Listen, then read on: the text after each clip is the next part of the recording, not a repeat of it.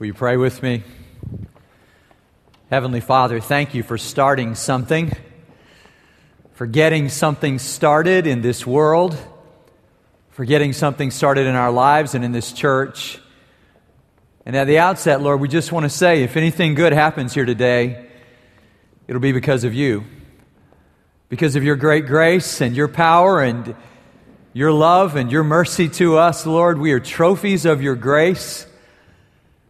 And we are grateful, Lord, for every good and perfect gift comes down from heaven. And Lord, you are the author and perfecter of our faith. You are the giver of life. So it's right and good for us to praise you. And it's right for us to look into the future with confidence, knowing that you who started something are a great finisher. And you will not stop working, Lord, until you complete your work in us. And for this and all good gifts, we give you thanks. In Jesus' name, amen. Amen. God is good. All the time. It's so good to worship with you today. Good to sing beautiful songs. Great music. Thank you, choir. Thank you to our orchestra as well. It's a great day. You know, I have a great appreciation for music. I'm not a musician, but I have a great appreciation for it. In the same way, I'm not an artist. Those of you who've received notes from me will attest that my handwriting can be almost illegible. Imagine my pain growing up next to a brother who was creating masterpieces out of oil paintings when he was about 9 years old. You know, and it was just amazing to sort of come to our parents with our work. And my brother would bring this canvas, you know, with this painting of the Matterhorn, and I would bring my stick figures. And imagine the difficulty for my parents saying, "Marvelous, this is wonderful work, Dwayne. Very nice." And, you know, I'm over that mostly. And, meeting with Roger Duck once a week really kind of helps me with that.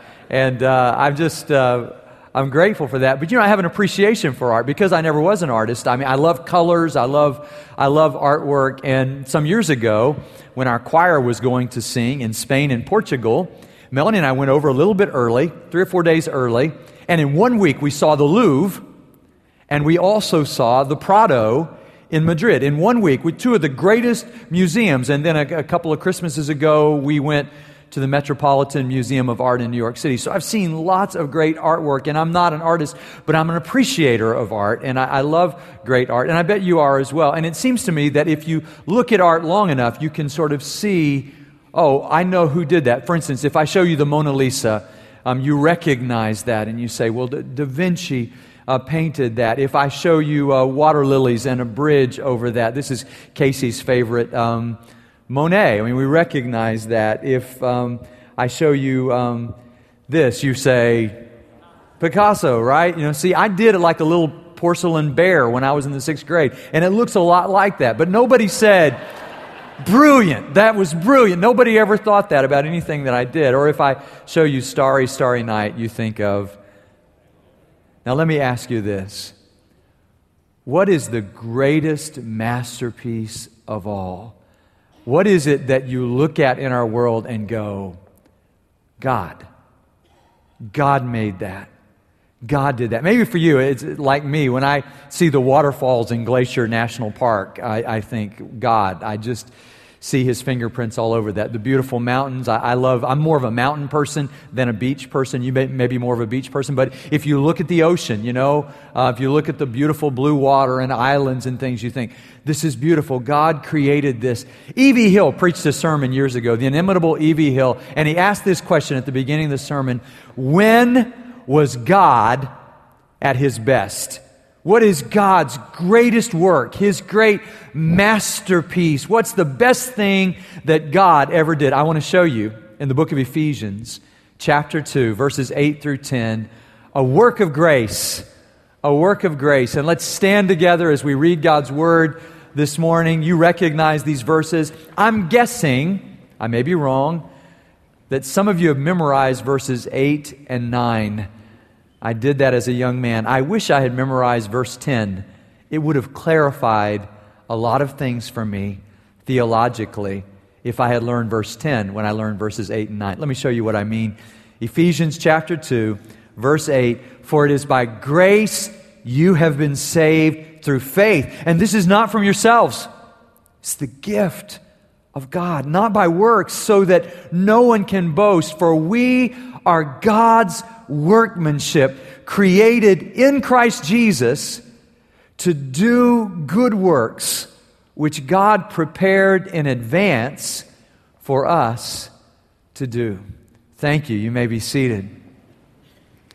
So how does it feel to be a trophy of God's grace? As we said last weekend, to be Exhibit A, for God to show throughout all of eternity when people look at us, God's redeemed people, when finally we're gathered together with Him in heaven, for people to look at us and go, God did that.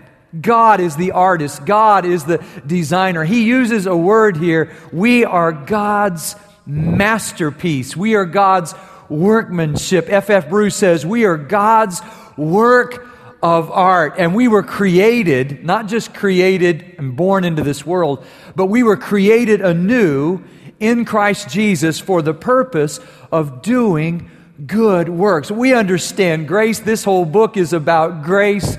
He begins by blessing them with grace and peace. He says to them, we live our lives to the praise of His glorious grace. Remember, we saw 3 times to the praise of His glorious grace, the Father, the Son, and the Holy Spirit. It is by His grace that He has raised us to life, so that by God's unmerited favor, we have been brought from death to life. We understand something about grace, but here He says, you have been saved by grace.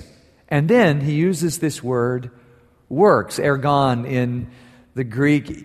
Not by works. He says, you believed, but you can't brag, because even your faith came from God, not by works. So if you're just reading this for the very first time, and it's hard for us to do this because we've seen it a lot of times, we would say, okay, works are a bad thing. Not by works, so no one can boast. Okay, I won't do any work. Work is wrong. Work is bad. Work is not good. And then he says, we are God's workmanship, created for what?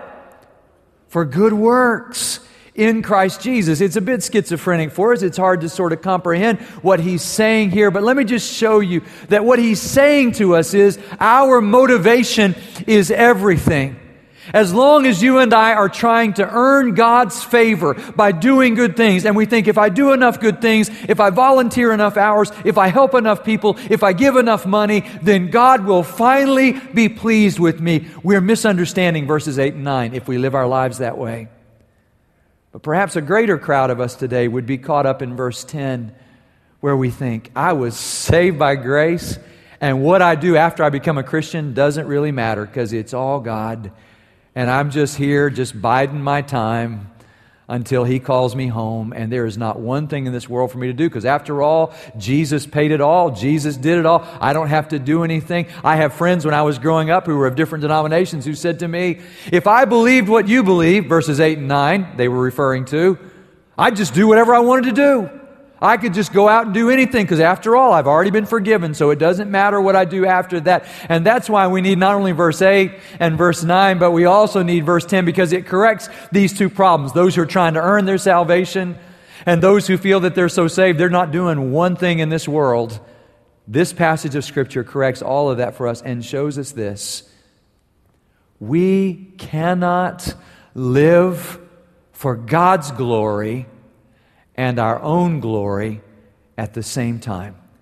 We were created in Christ Jesus to bring glory to God, not to bring glory to ourselves. So let me show you how grace works. Here's the first way that grace works. You and I are masterpieces of God's grace, of His unmerited favor. When He says, you have been saved by grace, He's talking about you and me. It's not as though we contributed to our salvation. I think about William Temple, who said the only thing that you and I contributed to our salvation was the sin from which we needed to be forgiven. Now that sounds harsh, doesn't it? But it's true theologically. That's all we had to bring to the table. It wasn't like God said, somebody like her, somebody like him, wow, boy, I'll just let them in on works. It just doesn't work that way. It works by grace. And what that means is, you and I do not spend our lives working to gain something for ourselves. You can see this in our art, in our media, in our world. For instance, in the first Rocky movie, there have been like 12 or 15, haven't there? But in the first one, how much money did Sylvester Stallone make through those? But in the very first one, he looks at Adrian, and he speaks for a lot of us when he says, I have 10 rounds to prove that I'm not a bum. See, I think that's why some of us go to work every day. Because there's a voice in the back of our heads somewhere that says, you will never amount to anything. You're never going to succeed. You're never going to accomplish anything. And so we work. Is that why you work 65 hours a week? Because there's a voice in the back of your head saying, no matter how much you do, it will never be enough. You are never going to be any good. And so we work very hard. I think about that character, Harold Abrams, in the movie Chariots of Fire. After he loses the first time to Eric Liddell, and he's sort of having a temper tantrum up in the stands with his girlfriend or concubine, I'm not sure exactly what she was at that point in the movie, and he's talking to her, and he says to her, you know, I have 10 seconds to justify my existence in this world. More recently, we might think of Madonna. I don't think about her a lot, but maybe you do. I don't know. She was sort of Lady Gaga before there was Lady Gaga, and I don't even know who Lady Gaga is, so I don't know why I'm talking about her. But Madonna, in Vogue magazine, I was reading the other day. Just kidding, I don't read Vogue magazine. But anyway, it was on the internet, so it must be true. And in this Vogue magazine, Madonna says, I keep doing music and I keep producing art because every time I do something good, for just a moment, I believe that I'm not mediocre, that I'm not boring, that I'm not unimportant. But she said, before long, it fades, and I have to do something else. There are lots of people in this world who are sort of trying to earn the love of God that comes to us not by works, he says, but by grace. So we sort of try to do it on our own. We're rather like that story of the frog that falls into the pail of milk. Frogs are a sore subject for me this morning. But anyway, this frog falls in this pail of milk and begins to sort of paddle around. And he can't get out. He can't get out. He's going to drown in that milk. This is not a horned frog. This is a frog. And the frog is sort of paddling around in the milk. And then eventually he churns that milk till it becomes butter. And it's so firm he just jumps out. And somebody has said, this is a picture of American folk religion. I'll pull myself up by my bootstraps. God helps those who help themselves. If I've heard it once, I've heard it 1,000 times. That is not in the Bible. You know what the Bible says? God helps those who are going to drown in the milk. God helps those who could never have helped themselves. That's the message of the gospel, that you and I really can be helped, but we were helped when we were helpless. For by grace you have been saved, not by works, so that no one can boast. So you say, well, yeah, but it says by faith. Faith is what I contribute to that. I was thinking about a lifeguard who told his story. His name is Ricky Jones, and he was telling about how 4 times he saved lives as a lifeguard. And he said it was never during one of those all swims for the kids. It was always at a party where they reserved the pool privately, and some parent was teaching an infant or a small child how to swim. And they would start out in the baby end, and then they would stand this child, this terrified child, I hope you never did this, up on the edge of the pool in the deep water and say, jump to me, I'm going to teach you to swim. And the child would jump in, he said 4 times, and land right on the parent's face. The parent gets a gulp of water, starts to go down. The child doesn't know what the child's doing, and there he is. And he said, I didn't throw the raft. I just jump in the water. And I would say first to the child, take my arm. And the child would take my arm. I get the child safely. And then I rescue the parent. And he said everybody was safe in the end. But it always happened that way. He said, now imagine if that child said, I saved my own life today. Well, how did you do it? You might ask. Say, I grabbed his arm. Yeah, well, that wasn't working for you when your parent was sinking and you were grabbing them. So it must not have been you. What was it that saved you? It was the ability of the lifeguard to swim. And if you say, yeah, I was saved by my own faith, I would say to you, really? Because just our ability to trust, he says, that's even a gift from God. From first to last, salvation is God's work. And what he says is God makes you into this masterpiece of his grace. I read about Henry Morehouse, the social worker in England back in a difficult period of time economically there. And there was a little girl carrying a pitcher. of milk, and she dropped the pitcher and it broke, and she was taking milk back home. This was before apparently milk cartons and milk jugs and all of that, and she's taken this pitcher that her mother gave her, and she's gotten the milk, and it crashes, and she just begins to cry and says, my mother's going to spank me. My mother is going to spank me. And Henry Morehouse, the social worker, reaches out and goes, no, I think we can put it back together. And he's trying to put these pieces of glass back together again, and she bumps into it, and it breaks again, and she starts crying again. My mother's going to spank me. He goes, no, your mother's not going to spank you. And he takes her to a store, and he buys her a new pitcher, and then they go over where they buy milk, and they fill it up with milk, and then they go home, and he says to the little girl as he delivers her and the milk safely to the house, now, is your mother going to spank you? She says, no. This is a better pitcher than we ever had. We never had a pitcher this good before. This is better than anything we've ever had. That's the way grace is. At the end of the day, you and I are trophies of God's grace. We are His great masterpiece, the greatest work of God. Look, when He created Mount Everest, He said good. When He created the Pacific Ocean, He said good. When He created the eagle to soar in the sky, He said good. But when He created Adam and Eve, what did He say? Very good. And then something is lost in the fall, and then He says, we are created in Christ Jesus as God's masterpiece, as His work of art. God has done a work in us so amazing, so wonderful, that you and I are trophies of grace. And so we didn't earn God's favor. We didn't make ourselves. We are not self-made people. By the way, that doesn't sound very good to me, self-made people. But we are people created in the image of God and then recreated in the image of Jesus Christ. By the grace of God, we are a work of grace. But let me show you how grace works. What this means is that you and I didn't earn God's favor, but it doesn't mean that you and I don't ever do anything. We are not saved by the fruits of our lives, but neither are we saved by fruitless faith. In fact, James would go ahead and help us sort of complete this picture. The book of James says, faith without works is dead. Our works don't save us, but real faith produces real work. So he says, you were created in Christ Jesus to do what? To do good works. Notice it's in Christ Jesus. Know that God prepared these for us. He intended for us to do good things. God wants us to do good in this world. The key for us is to understand that the good that we do is the product of God working through us. So God's given you gifts. God's given you time. God's given you energy.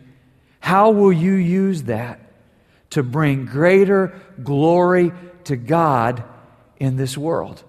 Our answer to that question is important. I think about Tim Keller's conversation with one of his church members who said, as long as I thought I was saved by what I did, then I felt like a taxpayer. I could say to God, hey, I have certain rights here. But the minute I realized it was all by His grace, I had to surrender all my rights. She said, in a way, it's kind of frightening. He said, what do you mean? She said, now God can ask anything of me because God is responsible for giving me life. That's exactly the gospel.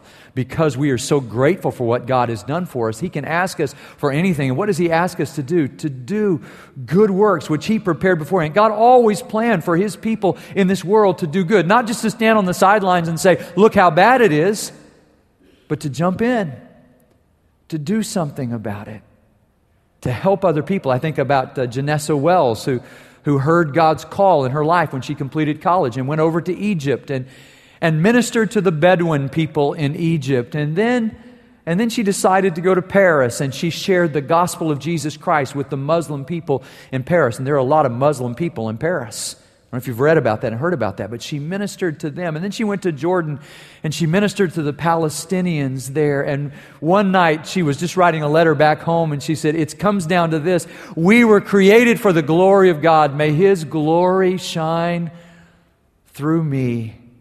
2 weeks later, she died in an accident in the pre-dawn hours, a bus accident.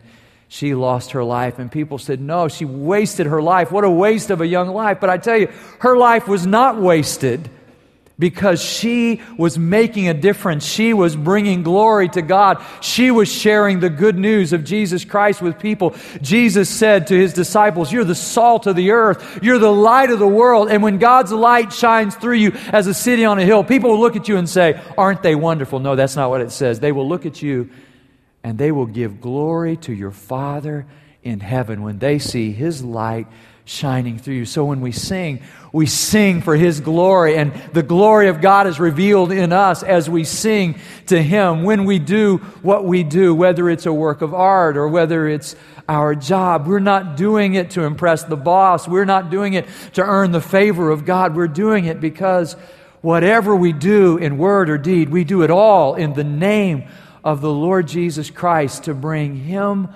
glory.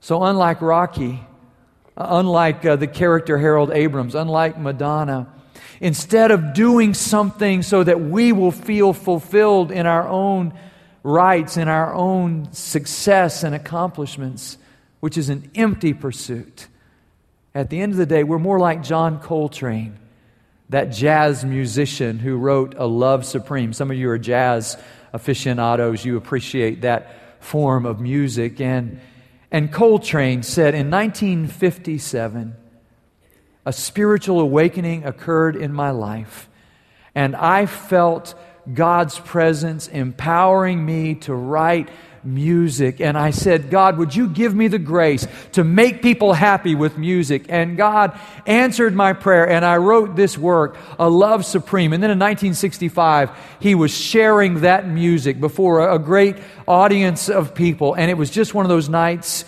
when everything clicked. You know what it's like for everything in your life to click?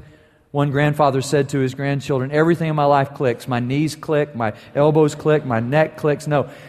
You know what it's like when everything comes together? And Coltrane said everything clicked that night. And those who were close to him on the front row heard him say, when he finished A Love Supreme, to God be the glory.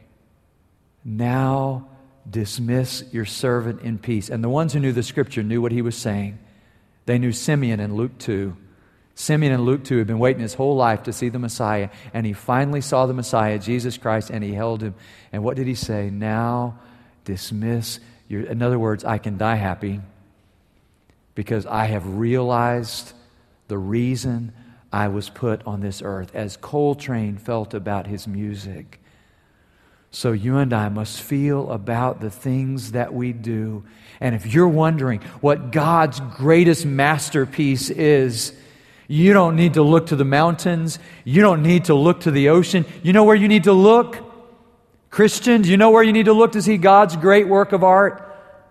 Look in the mirror and see that God made you in Jesus Christ to do something good. So, in God's name, do what He made you to do, and God will be glorified.